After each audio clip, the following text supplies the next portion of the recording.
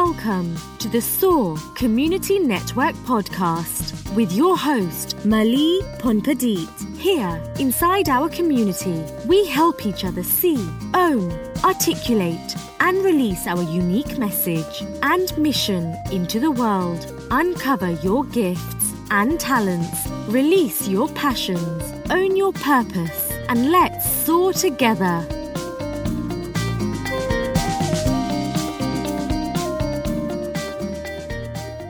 Hello, everyone. Welcome to another episode of the SOAR Community Network podcast. I am your host, Mali Ponpadit, and today I am here with a very special guest, Felicia Johnson.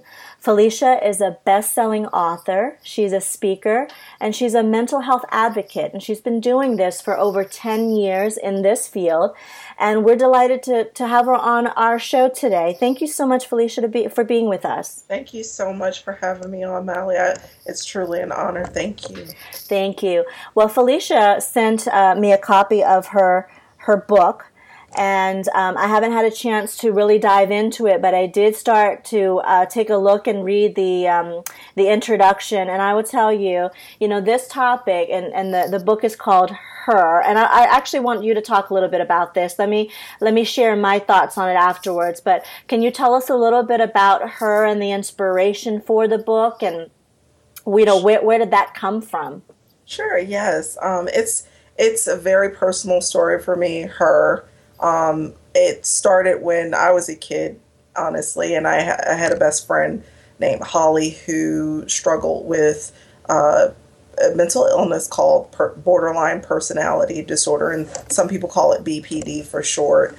And I remember, she was like my best friend, but unfortunately I lost Holly to suicide, and I always wanted to understand what really was going on in the mind, of someone who struggled with that disorder. I have my own struggles. I struggle with bipolar depression, and BPD for some reason was really, really stuck out to me because it's such a complex disorder. And so when I started studying clinical psychology in school, which I earned my degrees in, I decided I wanted to write something that would help other people understand what BPD is, but not just told through a story, not just told through a textbook either. I wanted to write a fictional account of someone, a person who could take you into the mind of someone who struggles with mental illness. Particularly in this story, Her, the main character struggles with borderline personality disorder. And within the story, it's sort of a journey that you're on because you meet this main character, Holly. She's 17 years old, and she's dealing with some really deep issues like depression. She's self-harming. Has angry outbursts, and she's not understanding why she's having so much problems within herself. So she ends up being put into a hospital after a failed suicide attempt, and there she's diagnosed with BPD, and she starts to learn about her disorder. She meets other people, other peers who are struggling with their own sets of mental health issues, and then a staff of doctors who care about the children in their care. So you're on a journey with her from her breakdown through her treatment and education to her eventual recovery. So while there are deep elements to the story, deep and dark things, it is a story that is full of hope. It tells a story that people can relate to and engage with, but it also has the heart of a textbook because it has real clinical information written within the text. So you're learning with the character. So when you're reading the book and you feel like, you're discovering things with her, you're learning things with her, and her mind is sort of changing. You may feel like you're going a little crazy. That's okay, because you're reading the book correctly, because you're in the mind of someone who's broken down, goes from the mind of someone broken down to someone who is learning how to heal in their recovery. Well, when I picked up the book and I received it in the mail and I opened up and I saw the cover and I picked it up and I thought to myself, even before I started really getting into the midst of reading it, being a woman, being a human being, and living this thing called life, I think we all have human struggles, right? A lot of questioning, and we're always trying to find solutions to things or make sense of things. I think that's how the human brain works. Right. And one thing that came to mind was whether we're clinically diagnosed with some form of something, whatever that something is, right? That form of fill in the blank. We all have struggles. We all have moments where we're trying to find clarity around whatever that issue or that challenge in our moment, our life is. And then I thought, well, if we all go through this experience, but we don't really feel comfortable and safe enough to share our challenges or our emotional turmoil or whatever that fill in the blank thing is that we want to call it, it makes it difficult to feel like it's normal, that we all have these type of experiences. And I think that's really where sometimes we miss the mark as a society and categorizing people as abnormal or something's wrong. And there are extremes to that spectrum. I understand that, Felicia, but my point is, I think it also starts with us having conversations where we all can admit openly and with love that we all experience challenges and emotional ups and downs, and we don't have to feel so alone in the world where we hide it and think that it's wrong to actually have a human experience, considering the fact that we're all human beings. Right. I love what you said just now, that we just need to talk about it. We need to open up. A lot of people don't know how to do that. Like you said, you made a great point of saying that some people just don't feel safe. I think that the way that we can encourage more people, especially our young people, when they're going through this and they're just trying to figure it out, right? They're trying to understand what they're going through, these hormonal changes, these erratic thoughts, and if they are struggling with some sort of mental health issue, how can they not feel different if they do speak up? My best advice is to go to those resources, those people who you know care about you, who you know that it is okay to open up to, because it'll come out in other ways. Like for me, I used to self-harm because I didn't know how to talk about it. Yes, I did a lot of journaling and writing, and that did make me feel safe. But there's nothing like having that human connection, someone to look at you with empathy and sympathy and even relate to you. There might be someone else who's out there going through the same thing you're going through. There's nothing like having that connection to another human, and somebody giving you the validation, saying to you that you are not weird. Right. You're just human and you're going through something right now. And it's okay to feel angry. It's okay to feel sad and upset. We look at like social media and everything. Everybody's always taking pictures of them smiling and, in these great moments. Nobody ever takes a picture of themselves crying or, showing themselves in a very depressed state. The reason why is because we feel like we always have to be happy. We always have to advertise that our life is good, that we're making these great strides in life, but it's not always like that. So I think that we should encourage each other to talk more to each other, sometimes, if possible, face to face rather than through a text message, because that does help draw that connection closer. Well, I think that your friend and the experience of losing her to suicide definitely was an inspiration behind this book. But I also want to talk about your own personal journey, because you've come through on your, just with your own journey, with your own story. You survived child abuse, and you're also, we're going to talk a little bit about homelessness and what it feels like to be a teenager experiencing all this, because I don't think that your experience is unique in the sense that I think a lot of young folks and teenagers and preteens are going through this coming of age, like trying to find their way. And how did you manage to find your way in sharing what you're doing now and being able to advocate for this health and wellness and mental health, coming from where you were? How did you crawl out of that? How did you find that strength to know that what you were experiencing can be something of greater good for our communities? It really was a long journey. I I know I've only been here for 30 something years on this planet, but I feel like I've lived a long life and learned many, many lessons. But two major lessons that I learned the most, there are two that stands out of the most. The first one is learning about yourself, educating yourself. That each day that you're able to wake up, and if you have faith, I myself, my biggest thing that kept me going was spirituality, faith. No matter what was going on, I always kept faith.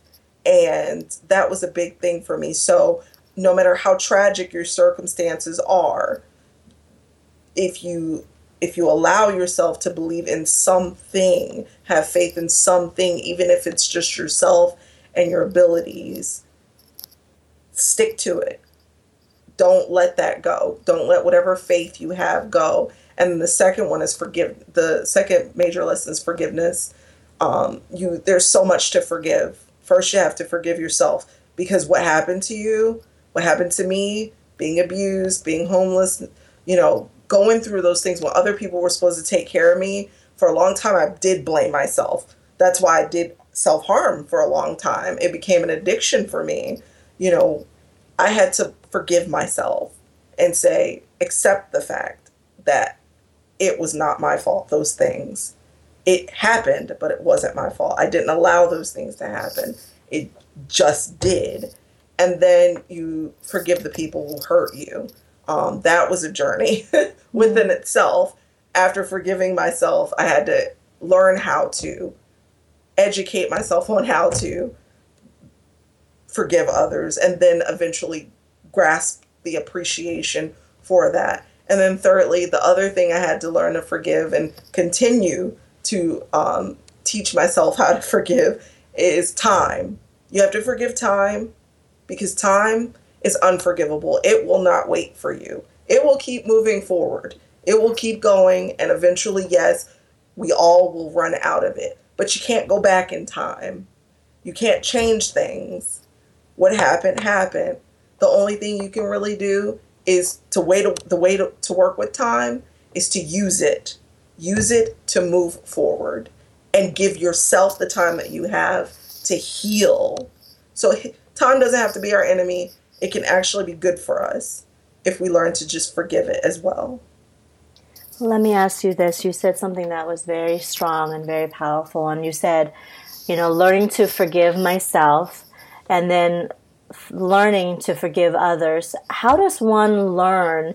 What are some of the steps, the actual tangible steps? Because we're all in this together. We all need to learn how to do this on a daily basis.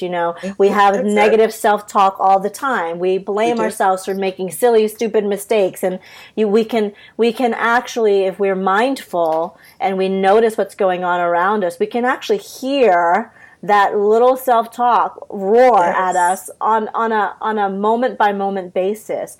So when you're doing this work of personal development and self-actualization and noticing and being mindful, what were some of the actual tactics and steps that help you to do something like forgive oneself? And then, of course, the hard work of forgiving others. And I think that's kind of like a difficult thing to say, right? Because we can say that the hard work is forgiving others, but sometimes the hardest work is forgiving ourselves. Yes, it is. Oh, let me tell you, there are always times, and I'm sure you know what I mean when I say that. There are always times where you just want to go back.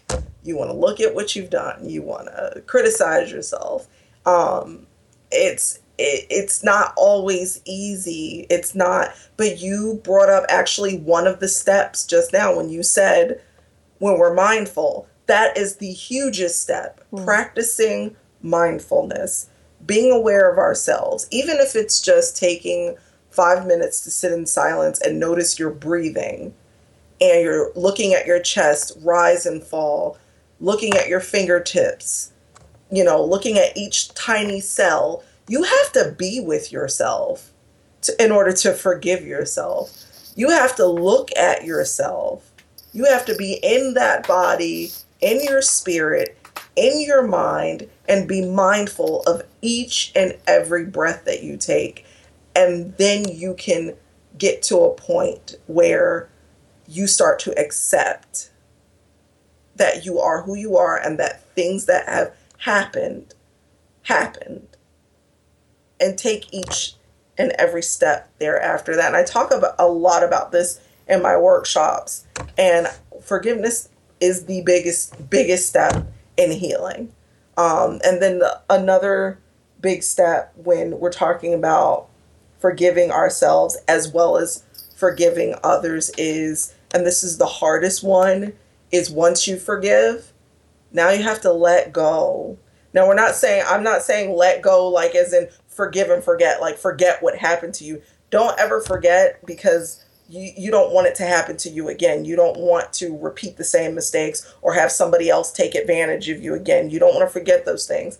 But when I say let go, you've forgiven. So now there's no point in going back to those feelings of darkness that puts you back to, hating yourself, self-negative talk, or whenever you might see the person who hurt you, being triggered to the point where you're hurting someone else or yourself. You have to let that part go once you've forgiven, where you're not trying to hurt yourself or other people and possibly get yourself in a situation that is not good for you. So those are two major steps in the process that I think are worth noting. Right. You also mentioned, that it's about being mindful and taking that step and learning what that actually means, and then physically doing that, right? Taking your body and practicing this thing called mindfulness. But for us, with mentorship and also with years of experience, we're able to speak at that level, at that point. How do you, because this is the work that you do, how do you reach out to the young community, our teens and preteens, and even young adults that are experiencing this? How do we actually advise them to be mindful? Are they open to it? How do we get them to even understand what it means to them? I mean, they're at this coming of age time, they're kind of denying what's really maybe even going on because they don't want to even confess or admit that this is happening in their world. So how do you reach our young minds to accept or to even consider learning what mindfulness is and taking time for self and self-love and self-worth? Where do you begin? Well, everyone's different. We're all born with different personalities, right? We all have our different vices and things. I think the first step really for anybody who is seeking to learn what mindfulness truly is, I think it's just making a connection. That's the first step for anybody, because how can you get everybody interested? Everybody's different. I mean, chocolate may work for some people, hugs may work for some people, but whatever it is, you have to connect with them. You have to open a dialogue. You have to start talking. And then, not just talking, also listening. Create a safe place, create a safe space where somebody feels comfortable enough to open themselves up enough to connect with you. Mm-hmm. Okay. Well, let's go into this topic of mental health and wellness. When you're traveling and you're speaking and you're advocating and you have your workshops to talk about this with our youth as well as, friends and families of those right. individuals, what are some of the topics you share and you talk about? What are some of the questions, the most frequently asked questions that come to you as an advocate and as someone who is an expert in this field? Not only just from the person experiencing or just being diagnosed or figuring out like what's going on with me, but also their loved ones, their family, their friends. Can you share a little bit about the emotional part of what it means to experience and face mental health issues? Yes, absolutely. I always tell people, when they come to sit down in the room right before I get into the whole presentation, I ask everybody to take a deep breath and to bear with me, because we're all humans here. And I ask for permission to be human, because when you're getting into topics about, abuse and homelessness and self-harming behaviors and, different mental health issues, like, what it's like to love someone who has mental illness when you yourself struggle with mental illness as well. When you're talking about these issues, it does get emotional for everybody. And I always say, this is not business. This is very personal. It's personal for me. And I know it's personal for you if you're in my audience, not just because you may be one struggling with a mental health issue or a loved one or a family member of one. Even if you're a clinician, it's not always business. It is personal because it does take a certain type of person to work with individuals who require care, wellness care, on all aspects of mental health issues and mental illnesses. It takes a lot of strength and love and consistency. Consistency is mandatory. That's when you ask, about what's the most common question I get. I get asked more often than none, what is the most important thing when caring for a loved one or a client or a friend or family member who has mental illness? The answer is always the same: consistency, because it's mandatory. And there's so many things to be consistent about. There's consistency in your presence, letting your yes mean yes, your no mean no, also setting boundaries, and being mindful and aware of not only the person you're caring for, but also yourself. Because if you're not well, if you're not in a comfortable place yourself, that other person is going to receive that energy. And it may not go the way that you would like it to go. You may not reach that person in that positive way that you intend to, So I think that practicing mindfulness, being consistent, those are the two major things when I'm asked that question, what is the most effective or what is most important in caring for that person is just consistency. Well, Felicia, there's also a very difficult,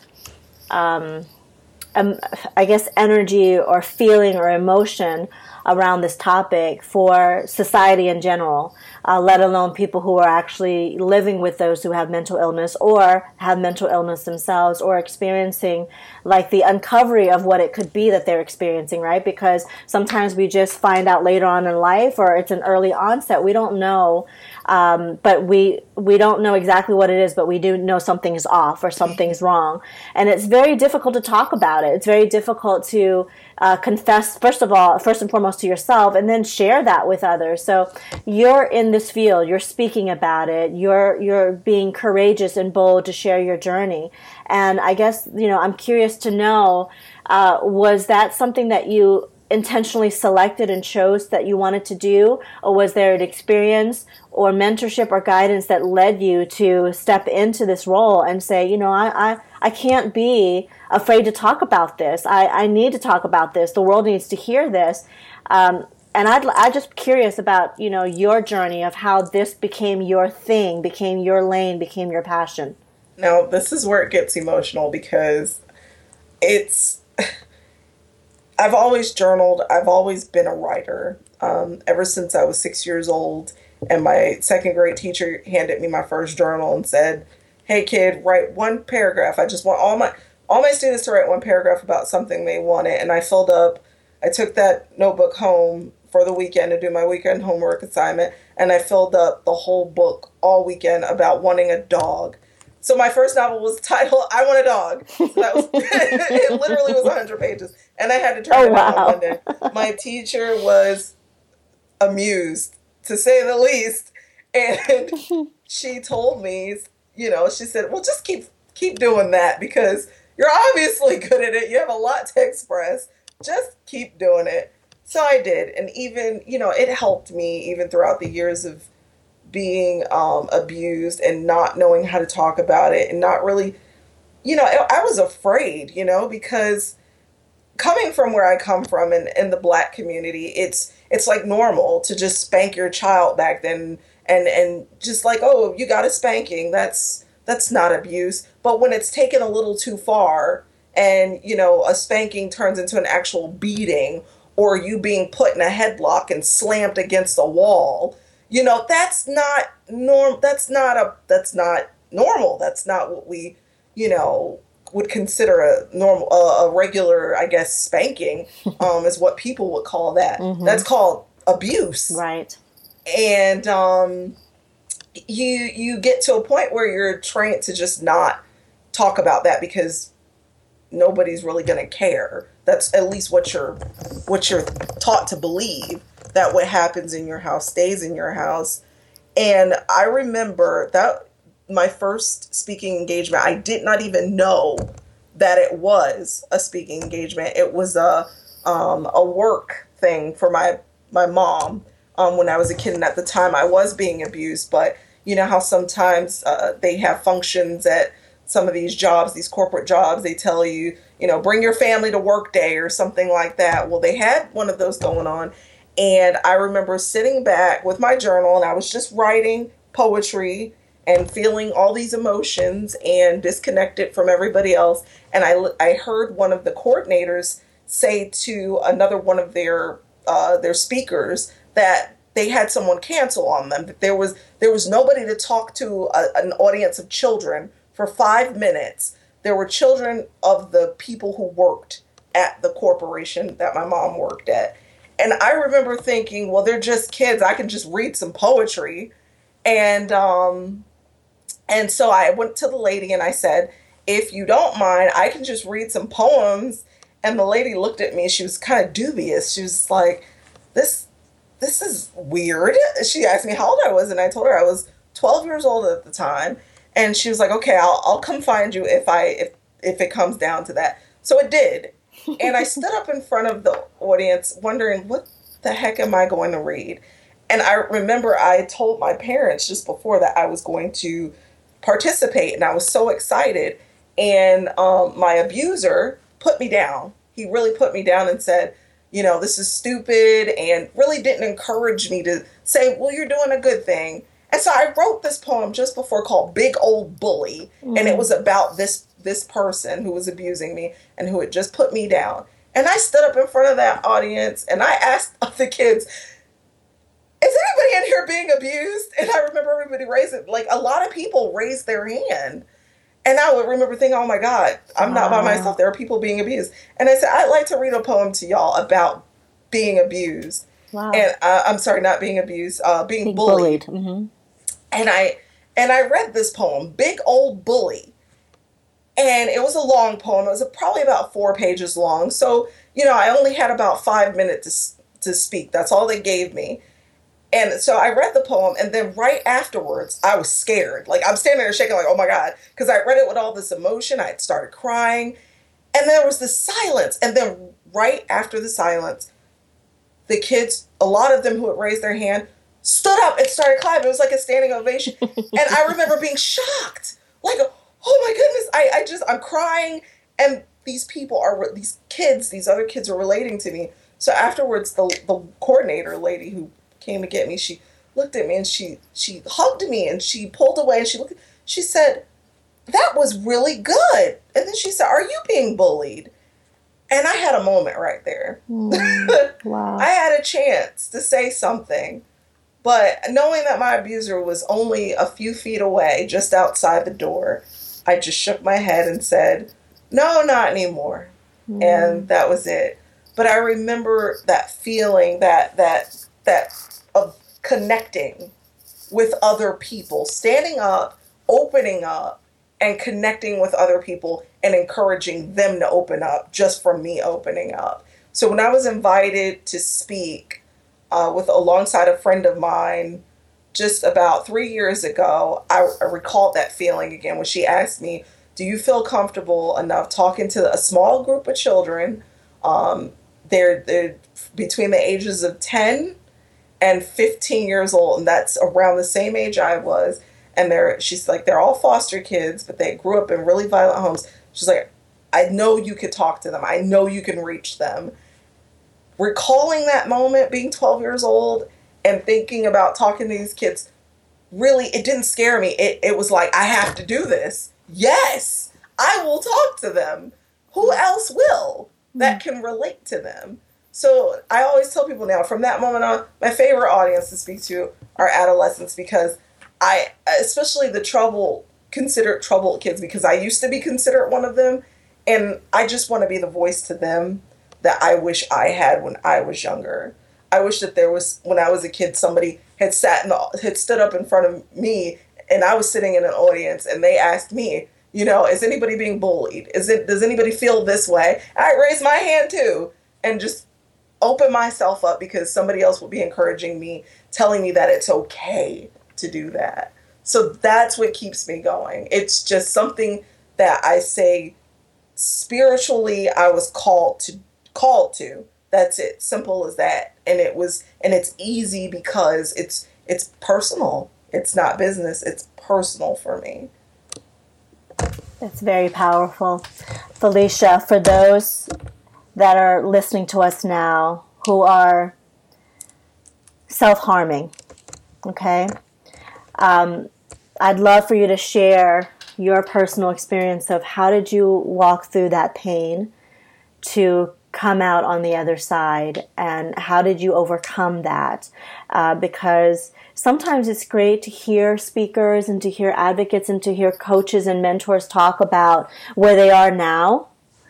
But when you're in it, it's really great to see that you've survived and you're doing wonderful. I'm glad for you, but I'm right here and I feel stuck. And I really want us to kind of go to that place and share with people, what it takes. What did it take you? Well, self-harming for me is an addiction. It was never something I shared with people. I never showed my wounds or scars to anybody. Much like think about how alcoholics, when they say that they're 20 years sober, 10 days sober, 10 minutes sober, it's about the same. It's like whenever there was a problem or they were triggered in some way, they would pick up the bottle and start drinking. Not many people, when they reach a point to use alcohol to deal with some type of pain that they're feeling, not everyone does it in public, or they're not always at a party, right? Sometimes they hide bottles and they drink alone in their room or in their home or something, and they're trying to escape a pain. That's what self-harming was like for me. That's what it is like for me.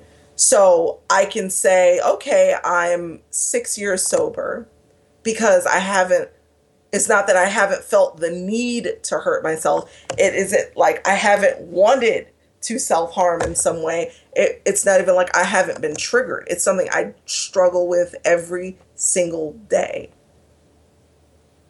It's that I know that there are more powerful sources that I can reach out to, more powerful things that I can do to help myself rather than turn to hurting myself.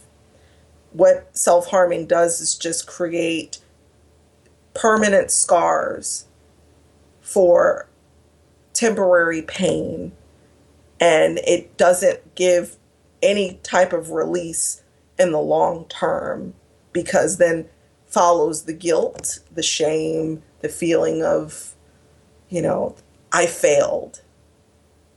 And that doesn't help, because it just makes you want to go back and start the cycle all over again. So Felicia, where do you get your support from? Where do you go to feel safe and that you're held and that you're going to be okay? Because this is something, regardless of what challenges we have, all of us have to come up with routines and ways that we stay healthy and loving toward ourselves, and being kind to ourselves, because it's not easy to live a human existence. Exactly. So where do you go to get your support, and how might you invite our listeners to find their support system and to build it and to seek it, and maybe places where they could start? Okay, well, for me, personally, it's always spirituality. It always goes with my faith. That's for me personally. And then I do have a husband who supports me very much. My siblings and I, we went through this together, and to see them doing so well, we can support each other. We support each other all the time. We talk to each other. We make sure everybody's okay. And I think that constant communication and being open about it always, and not pretending like it didn't happen. We know it happened. We talk about it. We cry, laugh, scream together. Very important. Family support, friend support, most important. Up there with spirituality. And of course, my journaling and writing, that's always been a great outlet for me.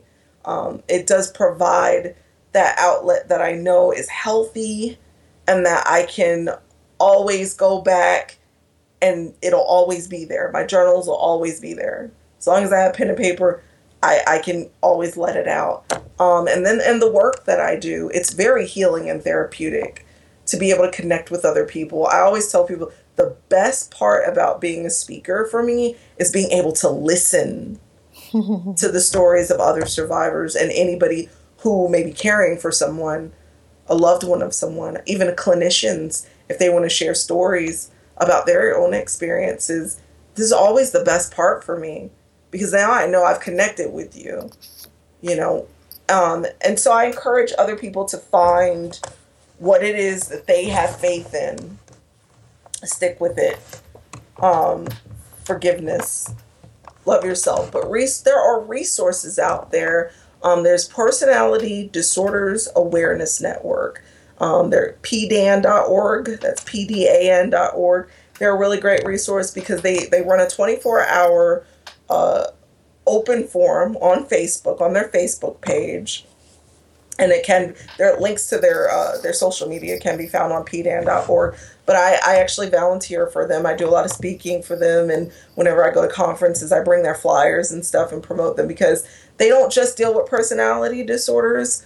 They'll talk to anybody. They have sections for families. They have sections for individuals. They even have support for clinicians. And it's all free. It's free. This is a free resource that's global for anybody who has questions or who just needs immediate support. So I think that's a great resource. And also there is the National Suicide Prevention Lifeline. The National Suicide Prevention Lifeline has, another 24-hour open forum online. They're on Twitter. They're on Facebook. Their phone number is posted online for people to call 24/7. So I think those are two major resources that people can get to immediately if they need help or if they need support.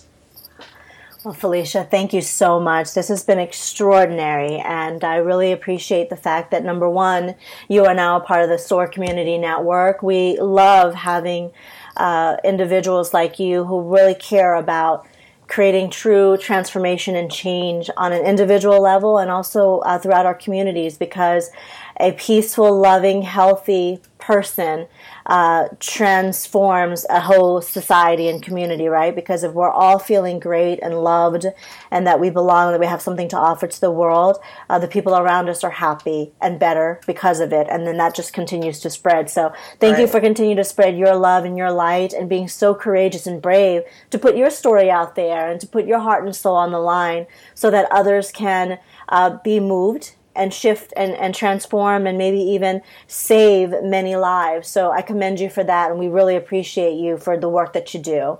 Thank you so much. And I also would like for you to take some time now to share with our listeners exactly where to find information about you, where they can purchase this book, and how they can reach you to speak with you, maybe request that you speak to some of their audience and their youth, or attend some of your workshops.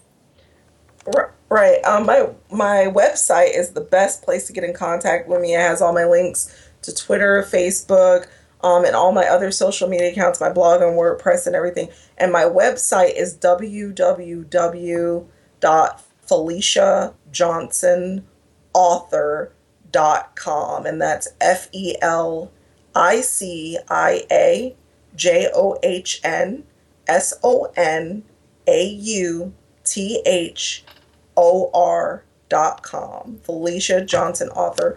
communitynetwork.com. And also there is a resource and links page on there where you can find links to the resources that I mentioned, the websites that I mentioned, pdan.org and the National Suicide Prevention Lifeline. Also, there's a tab for my events. And next month, May, I'm going to be in Ireland. So anybody in Northern Ireland, look up the Stamp Out Stigma event, where it's an event that's promoting awareness on suicide prevention. And I'll be the keynote speaker there. So that's my next event. But all my other events are on there, and there are ways to contact me through my email through my website.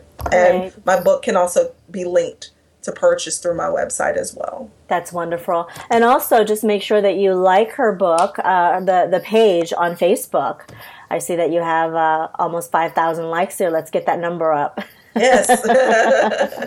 Well, Felicia, again, thank you so much for taking the time to share your experience, to be vulnerable with us today, and to encourage our listeners that we are here to support them and meet them where they're at, and they're perfectly imperfect, just like all of us.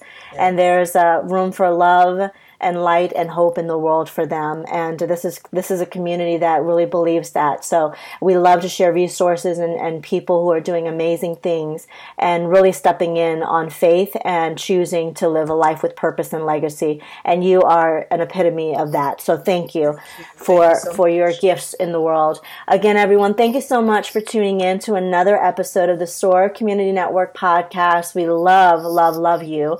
And the fact that you continue to come back and listen to what we have to share and all the extraordinary people and leaders that are really changing lives and transforming their communities. So I hope you'll tune in again next time, and we will talk soon. Take care.